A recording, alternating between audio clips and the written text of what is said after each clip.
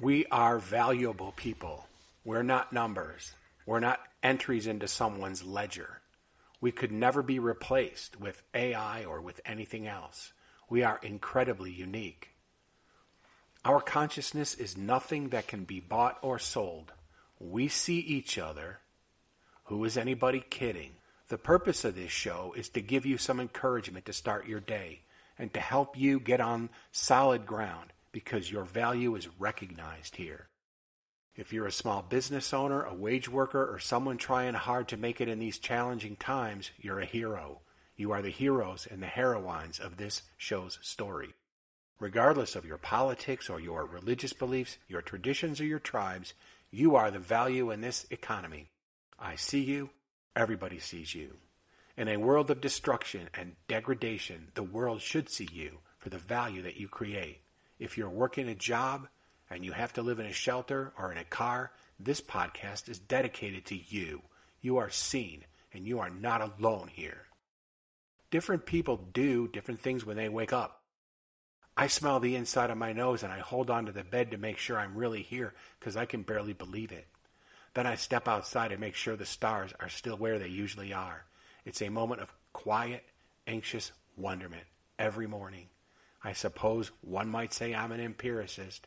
Things are what they are, and that's a pretty scary idea for a lot of people. Smell the inside of your nose. Do it right now. I'm Commercial Herschel, and I am here to help. Hey, it's Herschel. Smell the inside of your nose. What's going on? I got a story for you today.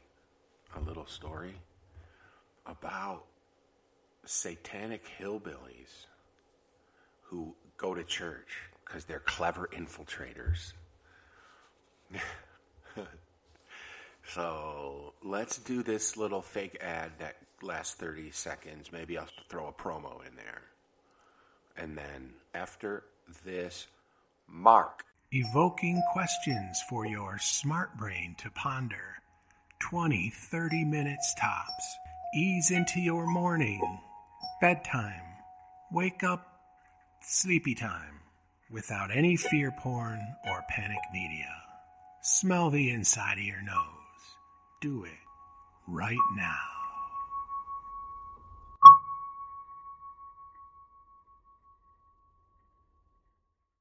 Okay. All right.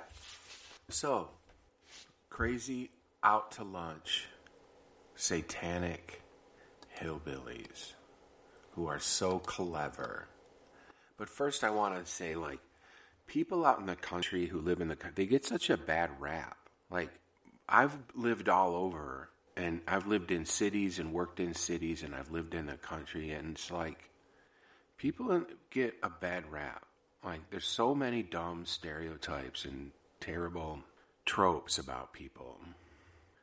And if you try to stand up for your country, you get accused of being a chauvinist or an isolationist, or just they always have words for people who defend other people. They always have some word to try to make you look like you're a bad person because you're not buying the narrative that comes off the television. And I do so many podcasts about that. People out in the country get a really bad rap, but that being said, it's the ones who are kind of nuts that are more interesting. How many stories can you write about people who get up early in the morning, get everything done, get their kids to school, and then go work, and then, it's they're really good, responsible people who take good care of their animals and take good care of the land out here.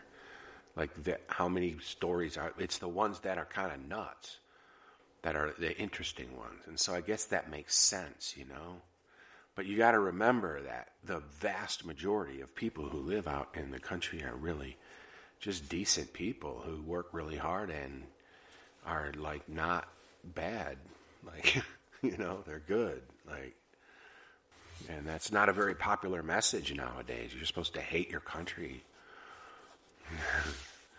Well, with that being said, I got a crazy story. I got a crazy story about crazy out to lunch hillbillies who are tricky Satanists going to church.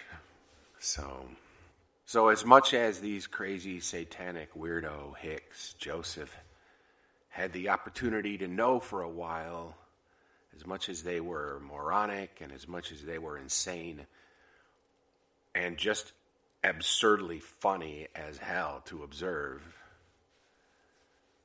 they're getting cut out of Joseph's book. There just isn't room. And they're strange, but not worth it. Here's the thing. Here's Joseph's story. That was maybe going to go into Joseph's book, but then Joseph decided not to put it in his book because, why? But Zelda is an 80-year-old woman who twisted her children into pretty close to animals, and Joseph is a dude that they were unable to rope into their world. And once they realized that he was not going to be taken advantage of and that he would be a person who defends himself, they cut him loose. They cut him loose from their scene. And it's just as well for Joseph because there are enough books and stories about crazy, whacked out, satanic hillbillies. And besides that, they give good country folks a really bad name. Here's a short dialogue between Zelda and Joseph. Zelda: I hate Christmas. I would never have a Christmas tree. I hate Christians. They make me sick. Joseph responds: Yule trees have been around a lot longer than Christmas trees. The season means a lot of things. You don't have to associate it with Christians if they bother you so much. What is the point in focusing on things that upset you? If you hate Christians so much, why do you go to that church and sell your poetry to them? Why are you involved in all that stuff if you hate them so much?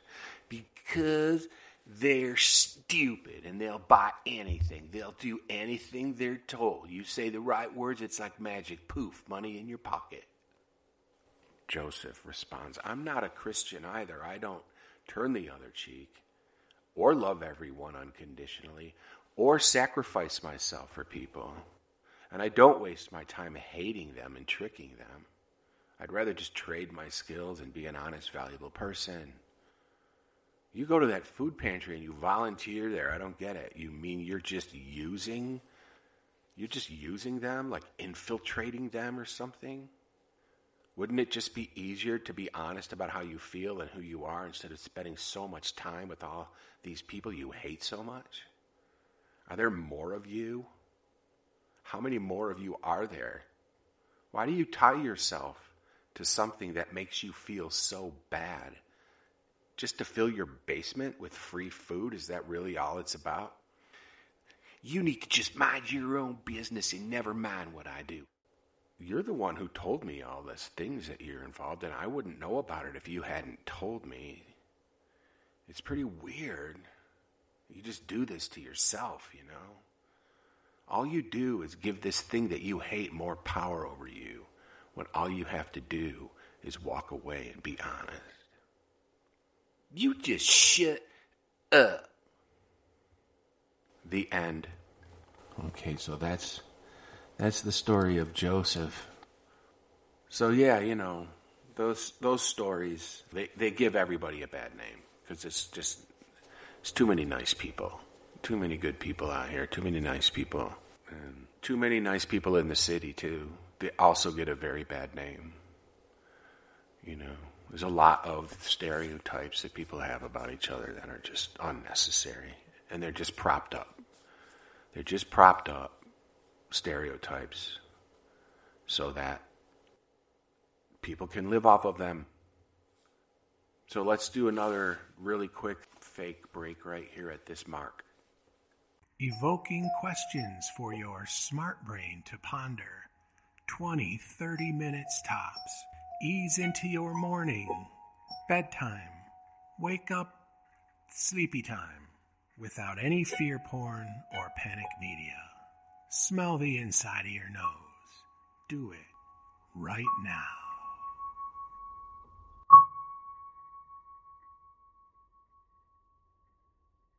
I am Commercial Herschel, and I am here to help. And you can find me at Substack by searching for Commercial Herschel. You can find me at HowTube by searching for Commercial Herschel. You can find me at BitChute by searching for Commercial Herschel. And you can find me at Rumble by searching for Rumble Early Risers. Early Risers. Smell the inside of your nose. Do it right now. I am behind on my videos. I'm going to catch up on those videos, but I have too much to do right now. And also, I'm on stacker.news/Herschel. That's a really great new Web3 thing. Really neat one. Enjoying it a lot. I think it's really an amazing format. And then some Nostr. And you can find me at Herschel at Nostr if you want. But here's the deal. My newsletter is free. So just sign up for my Substack. It doesn't cost anything unless you want to pay something. You get most everything that I do for free anyway. There's only a few things I charge for. So that's what that is. Okay, so let's just go now to the question. The question, and then we'll do the send-off after the question. So the question for the day is, what kind of pathologies are created, emerge, when people are forced to hide who they are?